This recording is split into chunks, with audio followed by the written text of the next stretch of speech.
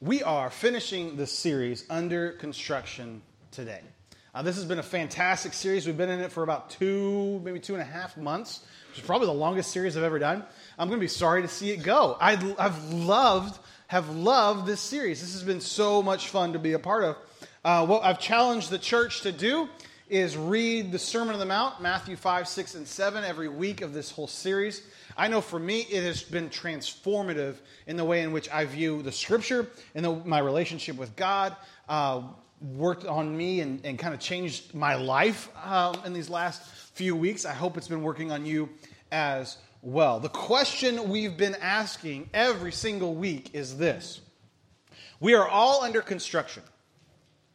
What kind of life do you want to build? We're all under construction. What kind of life do you want to build? We've been examining the Sermon on the Mount because this is really the important stuff of Jesus' teaching. If you boiled down, you didn't have anything else of the Scripture to read, and you had Matthew 5, 6, and 7, you'd be doing okay. You would be just fine in understanding what the Old Testament teaches, what the New Testament teaches, all these things. So these 3 chapters really are Jesus' stump speech. If he rolls into town, he comes to Jerusalem, and the Bible says, and Jesus sat down to teach. Well, what's he teaching? He's teaching the Sermon on the Mount. Okay, this is his message. And so when we cut it up, I love to cut it up as a pastor because you got to preach every Sunday, right? And you need material all the time. And so every week you want to cut it up because there's so much goody going on in the Sermon on the Mount. But really, it's Jesus teaching over this long message. I went to a youth pastors conference one time, and a guy got up, and he was probably paid a lot of money to be at this youth conference. There's thousands of youth workers there. And he just opened up his Bible, and he read the Sermon on the Mount, closed his Bible, and walked off. That's what he did. And we were like, what just happened? But he just ended it, and he goes, it's the greatest message ever told. Click, and walked off. And we kind of just sat there, and then some people got grumbly, and then other people just sat there and just wept. Understanding the depth of the teaching that we just heard. And so as we dive into this last message of Sermon on the Mount, I want to kind of cover a lot of the different things that Jesus has been teaching us in these moments. This has been such a wonderful time. If you haven't been a part of the other messages, don't go, well, this isn't for me today. I'm just here this one time. I'm not going to get anything out of this. That's not true at all. We try to make them flow and work so you don't have to feel like you missed out. But if you do feel like you missed out, you can always go on our app or online and check out our past messages at scog.com. It's just good stuff there and easy. Definitely for driving or whatnot you're going to do. Or if you need to go to sleep at night, you're having trouble with that, you can listen to my voice.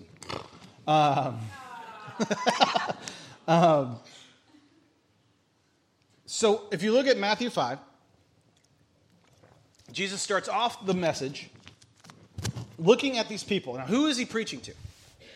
He's preaching to primarily just the everyday person. He's preaching to carpenters, fishermen, housewives,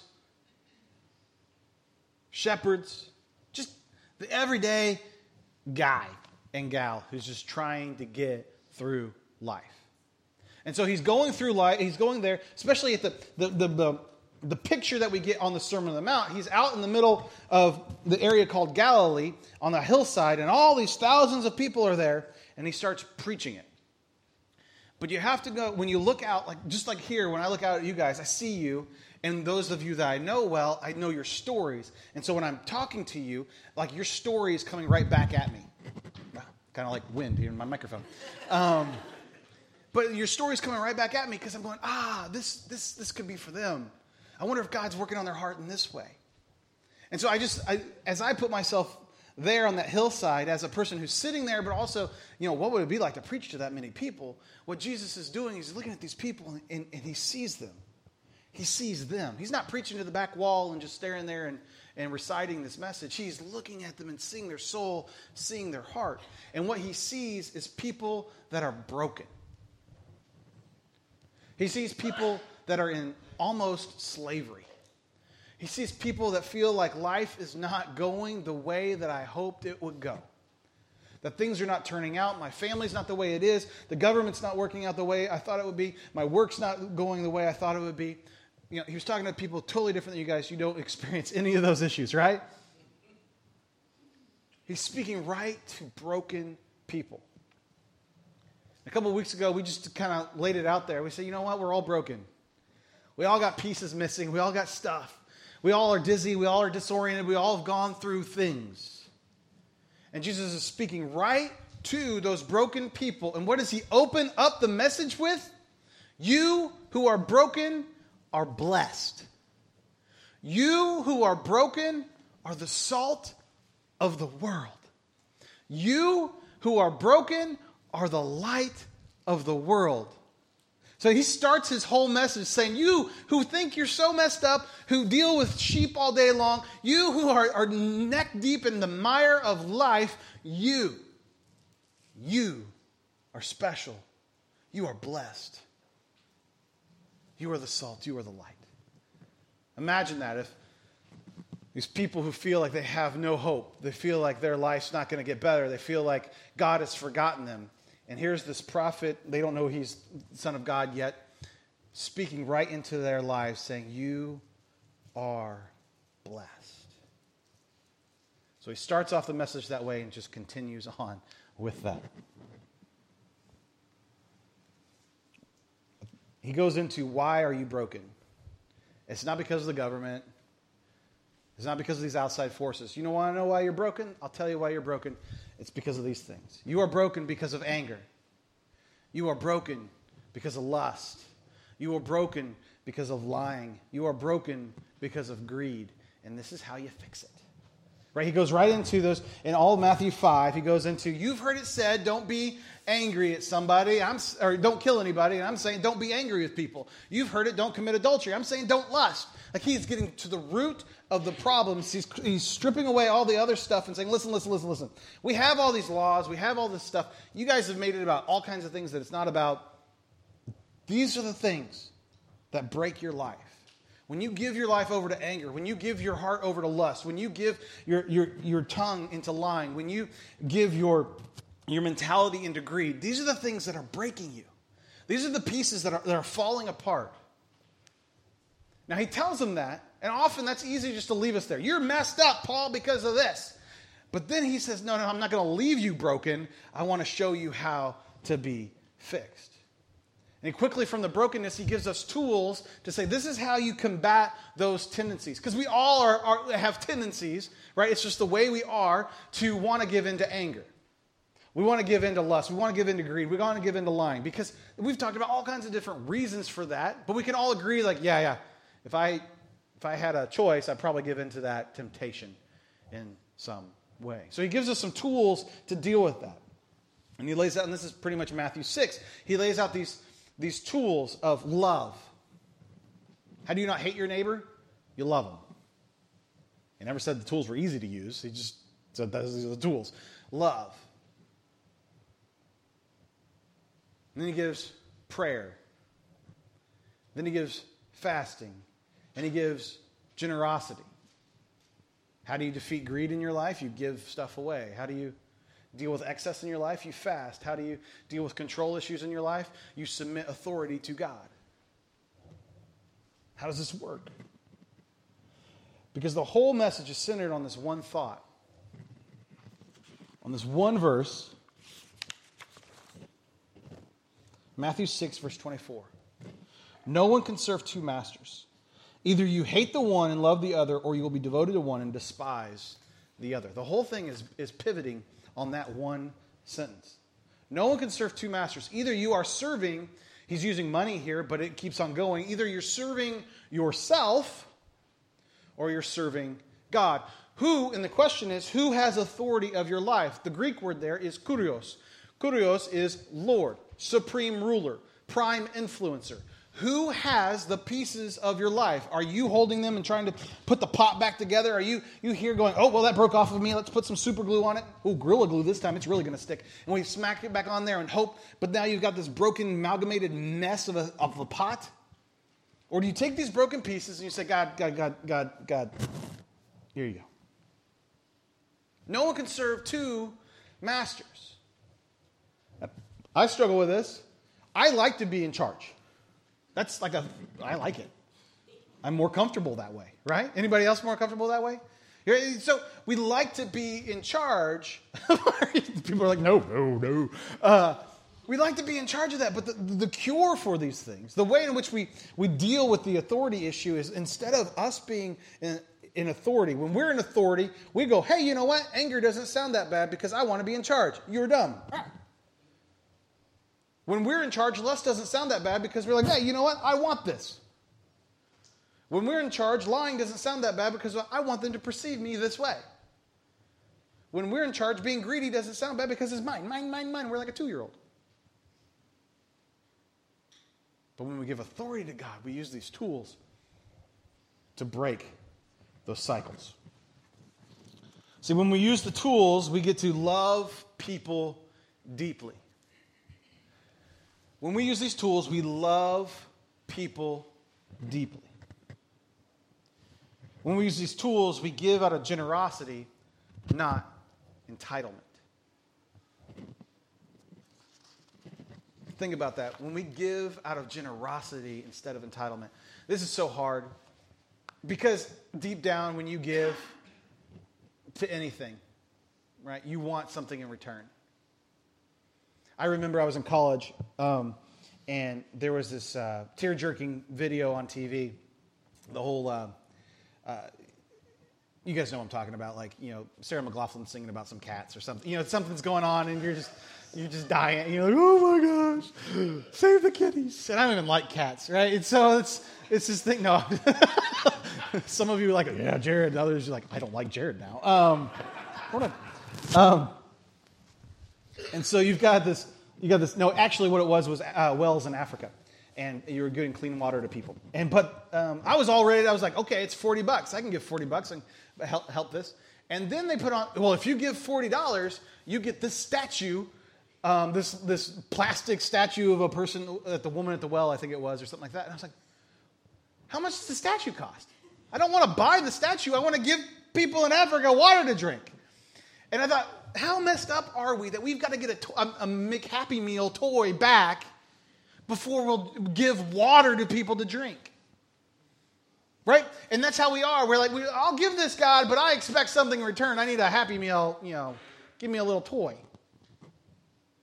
Now, you go, I don't do that. Yeah, we do. I give to church and I expect church to do this. I give to God and I expect God to heal this or fix this or do this.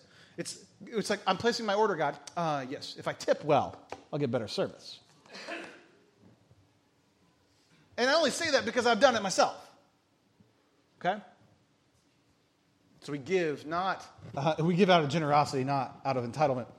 We pray through relationship and under authority. These two tools, if we do the generosity piece right, and we do the prayer piece right, I'm telling you folks, your life will change. Okay?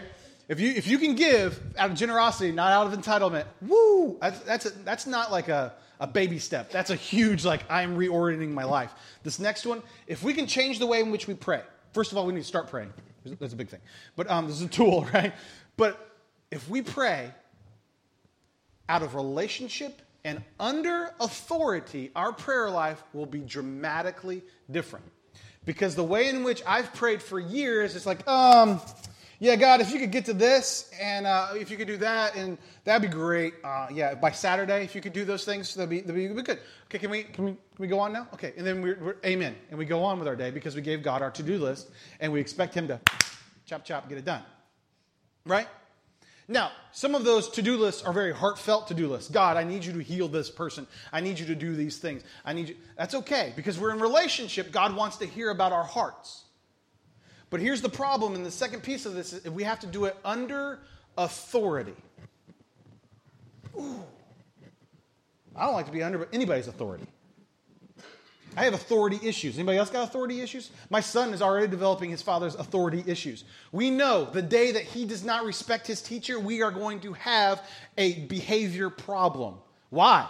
Because when his daddy did not respect his teacher, we had a behavior problem. Airplanes become jets. Okay, pencils become jets.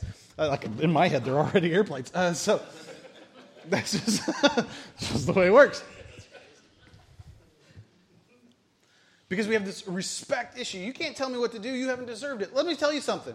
God deserves your respect, and He deserves to be the authority of your life. You may not know that. You may be frustrated with God. You may be extremely disappointed in God. I get all those things. I have been as well. But when we pray, we have to maintain this thought process of relationship. Our Father, who art in heaven, hallowed be your name. Our Father, that means I have relationship with Him. It's not, oh, Almighty God, who's going to strike me down if I blink wrong, right? It's our Father. Daddy, Abba, Papa. But holy is your name. It's those two together. It's that you are familiar, you love me, you hold me, you carry me, but you also are the authority of my life. You see how that changes prayer. That's not a to-do list, a wish list that we're giving to God. It is, I love you, here's my day, here's what's going on, but I am under your authority. That will dramatically change the way in which you look at prayer. It will change the way in which you get disappointed with God and look at God. Because if you know my story at all, if you know who my family is, you know the things that we've gone through. I have gone through seasons of life where I've been madder than a hornet at God. Disappointed in God. God, you must be broken. You don't work well. Just being honest. Lots of tears and snot. Disappointed in God. It's because I thought I was the authority and not Him. That's a hard thing to put yourself under. It's a brokenness that we don't want, but we're already broken. Whose hands are we going to place the pieces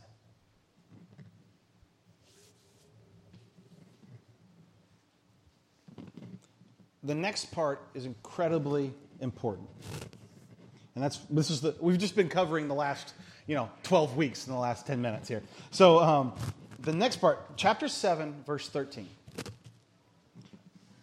Jesus says, hey folks, I know I've just rocked your world. I've just blown your brains, like all this new information, all this. You've just summed up the whole Old Testament law and prophets in a 20-minute talk. So everyone's sitting there going, oi, right? Oh my goodness, I can't believe what's just going on. And he says this in verse 13 of chapter 7. Enter through the narrow gate, for wide is the gate and broad is the road that leads to destruction, and many enter through it. But small is the gate and narrow the road that leads to life, and only a few find it. What he's saying is all this stuff I've talked about, the not having anxiety, not giving into judgmental thoughts, not giving into lust, not giving into anger, not giving into lying, not giving into greed. That is very easy to do. That's so easy to walk through that. That is an 8-lane freeway with only 2 people on the road. That is, we're having fun now. Narrow is the gate of what I'm talking about because it's hard. It's hard to submit yourself to God. It's hard to say, but I like my pieces. I think I know where they go. I don't want to give them to you. Narrow is that gate, and only a few find it. It's hard work. I appreciate that Jesus says that to us. Because it's so easy to get discouraged. He doesn't say, you know what, this is going to be so easy. If you just trust me, life. No, he says, the more you trust me, the more you give authority to me, the harder and the harder it kind of gets. Because getting rid of anger and lust, greed, lying, anxiety, judgmental thoughts, those are not overnight easy things to get rid of. But there's hope for you. Because now he switches into this beautiful, beautiful, beautiful speaking life into them. Because what he's doing, remember how he started the sermon. He started it saying, you who are broken, you are blessed. Blessed are the poor in spirit. Blessed are the broken. Blessed are the ones that are persecuted. Blessed, all you've got your life feeling like you're falling apart. You are blessed. You are the salt of the earth. You are the light of the world. And he says these blessings into them. And he's not just blowing smoke. He's speaking it into their life. One of my mentors, I was at a terrible spot in my life. And I called him. He didn't even know me. He didn't know he was going to be a mentor of mine. And I called up the secretary and I said, could I meet with and have lunch with Pastor Chuck? And she was like, we'll see. Because Pastor Chuck didn't have lunch with nobody. Jimmy, he would go into his office. I worked at this church too. He would go into his office, shut the door, and have a sign that said sermon prep and process. That sign never left his door. So you're like, he would come out like to go to the bathroom, and the whole staff would like be chasing him down the hall asking him questions because the door was shut. You didn't bother Pastor Chuck. But I said, could I have lunch with Pastor Chuck? And she's like, we'll see. I get an email back about a week later. Yeah, I'll meet you at Chili's at blah, blah, blah. And so I'm like, okay. I go to Chili's, and we're sitting there at one of the booths. And I'm talking to him and telling him about dreams and dreams of mine. And we're just talking. And he stops me basically mid-sentence, and he looks me right in the eye. And he says, Jared, you have what it takes. And I did everything I possibly could not to start busting out crying right there in the middle of Chili's. Chili's bar there with we're sitting there, and I'm just like, because they were words, not really even from Pastor Chuck. They were words from God speaking to my heart saying, Jared, you're not broken. You're not too far gone. You're not too far messed up. You have what it takes. Sermon on the Mount. He's looking at all these people. He's looking at his people. He's looking at the Jewish nation. And he's looking them at the eyes and saying, you are blessed. I know you're broken. I know your heart hurts. I know you will feel persecuted. I know you feel like you have no love left in your heart. You are blessed. You are the salt of the earth. You make everything better around you. You make it taste better. You preserve it all. You are the salt of the earth. You are the light of the world. You have what it takes. That changes this wide road and narrow gate a little bit, doesn't it?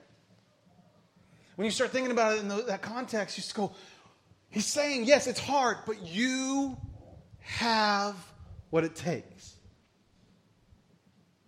So as your pastor this morning, I want to look at you in the eye and go, you have what it takes. See, we've been talking about all kinds of measuring tools and what not to be measuring by and what to be dealing with. And I know I've fallen victim to this idea of if I pray this much, I'm good and I'm on the narrow path because I ticked off those measuring. I can measure that and I can measure it.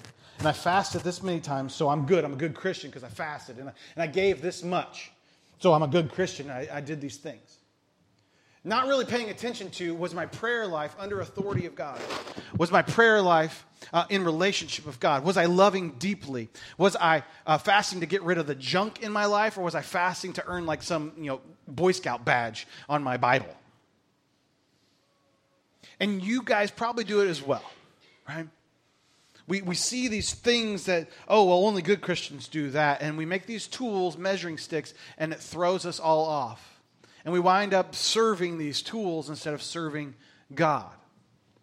This causes major issues.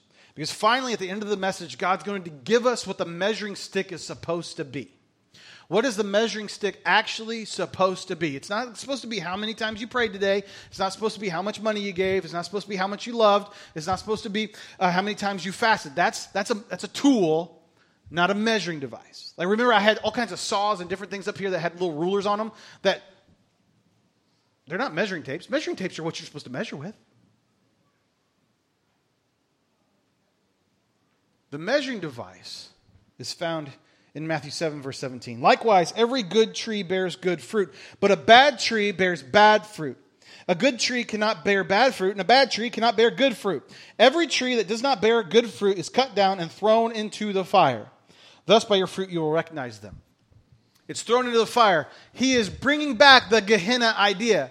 If you bear bad fruit, you're going to Gehenna, which is hell. You get cut off and thrown away. There's real ramifications for our actions. The measuring stick is what is your fruit. What do you produce? God's not interested in little ticks on a ruler. He's not interested in addition. He's into multiplication. He doesn't care. Like, measuring is not his thing. What are you multiplying? What is your fruit? We just had Thanksgiving, right? The bountiful harvest of all of our work and our smashing of mashed potatoes and wonderful warming up of sweet potato casserole. But we get to see the kind of the fruit of our love and our work there exemplified on the table. We get to see it all out there. But if we looked at our lives as a Thanksgiving table, we said, what's my fruit? Who are the people that I've been investing in, I've been loving deeply? What's my fruit? What are the relationships I can hang my hat on and say, that is a healthy, beautiful relationship? How's my fruit? I love that a bad tree can be changed to be a good tree, producing good fruit. Sometimes it takes a little pruning. Sometimes it takes a different fertilizer. Sometimes it takes a little more love and care. But a bad tree can become a good tree bearing wonderful, beautiful fruit. So when Jesus says this, he said, listen. I'm into measuring multiplication. I'm into measuring what is the fruit of your life. Not how many times you prayed, not how many times you gave, how many times you fasted. I want to see the fruit. That's what the measuring stick is. Is our life based on love and generosity? Or is our life based on how we can control people? How we can maintain authority? Because bad fruit is anger. Bad fruit is lust. Bad fruit is lying. Bad fruit is greed. Good fruit is a life of generosity and love. I want to end this message with the same scripture that we started it all out with, which is Matthew 7, verse 24. Therefore, everyone who hears these words of mine and puts them into practice is like a wise man who built his house on the rock. The rain came down and the streams rose and the wind blew and beat against that house, yet it did not fall because it had its foundation on the rock. But everyone who hears these words of mine and does not put them into practice is like a foolish man who built his house on sand. The rain came down, the streams rose, and the winds blew and beat against that house, and it fell with a great crash. When Jesus had finished saying these things, the crowds were amazed at his teaching because he taught as one who had authority, not as the teachers of the law. If you have a bad foundation, your house is in serious trouble. I love on some of these home improvement shows, they'll climb up in the attic or whatever, and all of a sudden, because they're professionals, they're in the attic, and I'm going, well, it's an attic problem because there's water coming in from the ceiling. It's apparently a ceiling problem. And the guy goes, nah, you got to re-pour your foundation.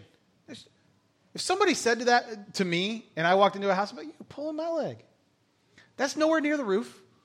It's okay. No.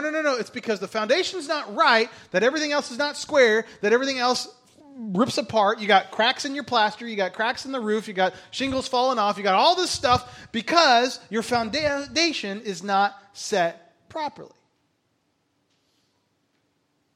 When you deal with the storms, here's the deal about storms, is even if you have a fantastic foundation, your shutters will blow off.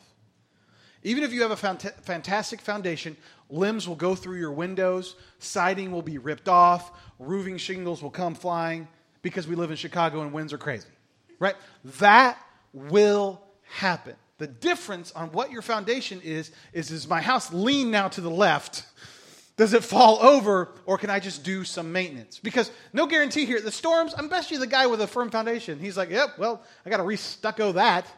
I got to replaster this. I got to put in a new window. But you know what? My house is still standing. There's no promise there that no chips will come off, that no rock's going to hit your house, that nothing bad's ever going to happen to your house. It just says your house is going to stay standing. Do you hear that?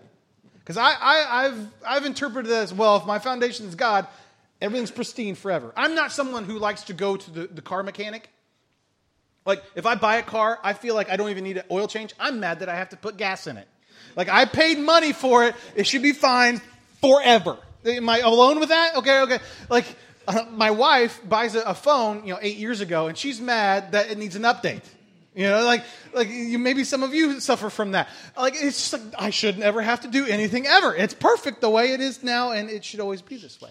That's not life.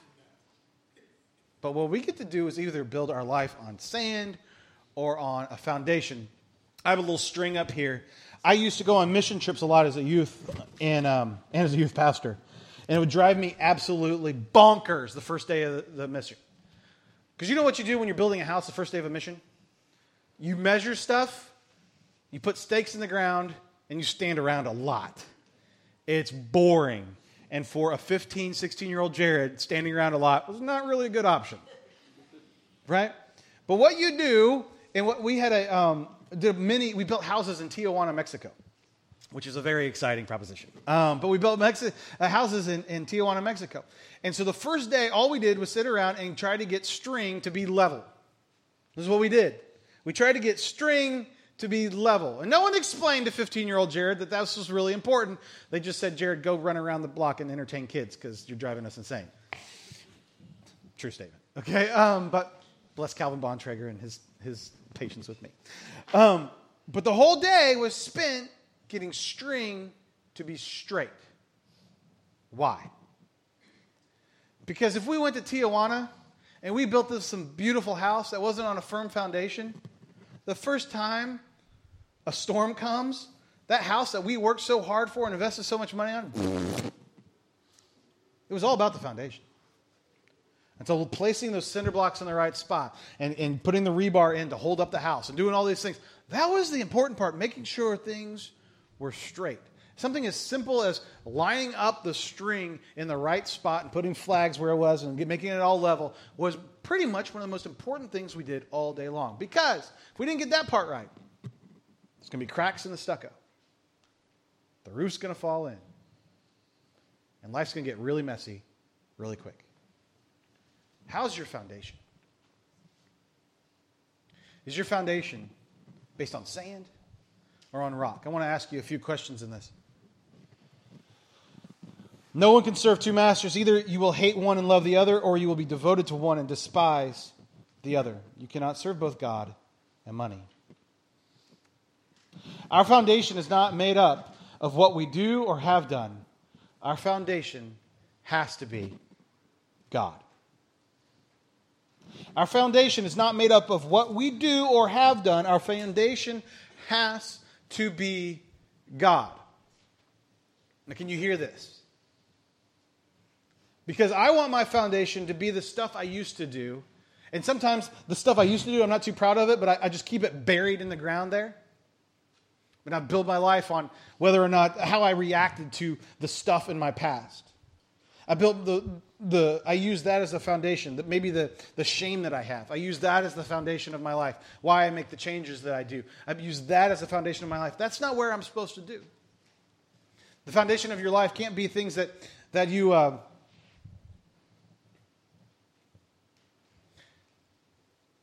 our foundation, it can't be based off of what we're doing and what we have done. Whether those are positive or whether those are negative. Whether those are even God-honoring. Our foundation has to be based on God. How do we make sure our foundation is based on God? It's a great question. When it comes to the brokenness of our life, the pieces of who we are, our attributes and our attitudes, instead of holding on to them and saying, this one's mine, God. Out of relationship and authority, we give it to the Lord. This is a huge step. It's hard. It's not easy. If our foundation is built on anger, on lust, on lying, and greed, our foundation is sand and it will fail. If our foundation is built on prayer, fasting, and generosity, it will fail. Think about that. This one, I said this wrong going over the message this morning. So our foundation has to be built on prayer and fasting and generosity. No. Because if you base it on prayer, fasting, and generosity, what have you done? You've based it on what you do, not who God is. This is something I'm trying to learn every single stinking day. Because I like to be in control. And if I pray more, then I feel like I controlled it. If I fast more, I feel like I controlled it. If I give more, I feel like I controlled it. Your foundation cannot be built on these things. It has to be of God. Do you hear that? Do you see it? That's hard. I don't like this one. Let's move on. No. If our foundation is built on anything other than God having complete control and authority of our life, it will fail. It will erode. Our foundation is not made up of what we do or what we have done. Our foundation has to be on God. It has to be in this relationship. In the mess, the pain sometimes, the disappointment, our foundation has to be going, God, you are God and I am not. Take the pieces of my life. I am broken, and you're the only one who can fix me. Because all the other stuff of our life will never fix us. Not even good things. We are all under construction. What kind of life do you want to build? Band, come on up. This morning I want to ask you really to pray with me. Wherever you're at, whatever's going on. I don't know how you feel your life's going. I don't know how you feel that there's a lot of movement in the room because they're not leaving. They're going to get communion ready, okay? But as we step into this, I want us to have this really heart question going on. Who has authority of your life? What are you building the foundation on? Is it stuff that you can control? Is it stuff that you do? Is it stuff that you've been? Because I've let the shame of my past be the foundation in which I make other choices. The person I used to be, well, because I don't want to be that person anymore, I'm going to do this, or that. I've let, the person I want to be the foundation of who I'm going to be. I will do this more, and I'll do this more, and I'll earn my salvation. I'll earn this, and I'll get a gold sticker this way. That still comes up short. But what God asks of us is to give me the authority over your life. You can't serve two masters. And so this morning, wherever you're at, just close your eyes, bow your head. We all can pray this, whether we've been a Christian for 50 years or we just came here searching for answers. But God, right now, I ask you to take authority of my life. I don't even know what that means for me. And it scares the bejeebas out of me just to think about what it is if I'm not driving this thing. But Lord, right now, I know I've messed it up. I have broken things. I've broken myself. So right now, God, I give you the pieces of my heart. I give you the pieces of my life. And I say, Daddy, will you fix it? Daddy, will you be the glue? Will you make something beautiful and gorgeous out of this life? Will you take these pieces and make your beautiful mosaic? God, right now I submit to your authority. I submit to your leadership. I submit to your authorship of my story. God, will you forgive me of all my junk, of all the sin, of all my past? Will you make me a new creation and make me something gorgeous and beautiful? God, right now I want to be someone who you look in the eyes and say, you have what it takes. You are blessed. You are salt. You are light. Thank you, God, for believing in me. Thank you for not giving up on me. Lord, I know the way is narrow. Will you help me walk? I want to bear good fruit, Lord. In Jesus' name I pray. Amen.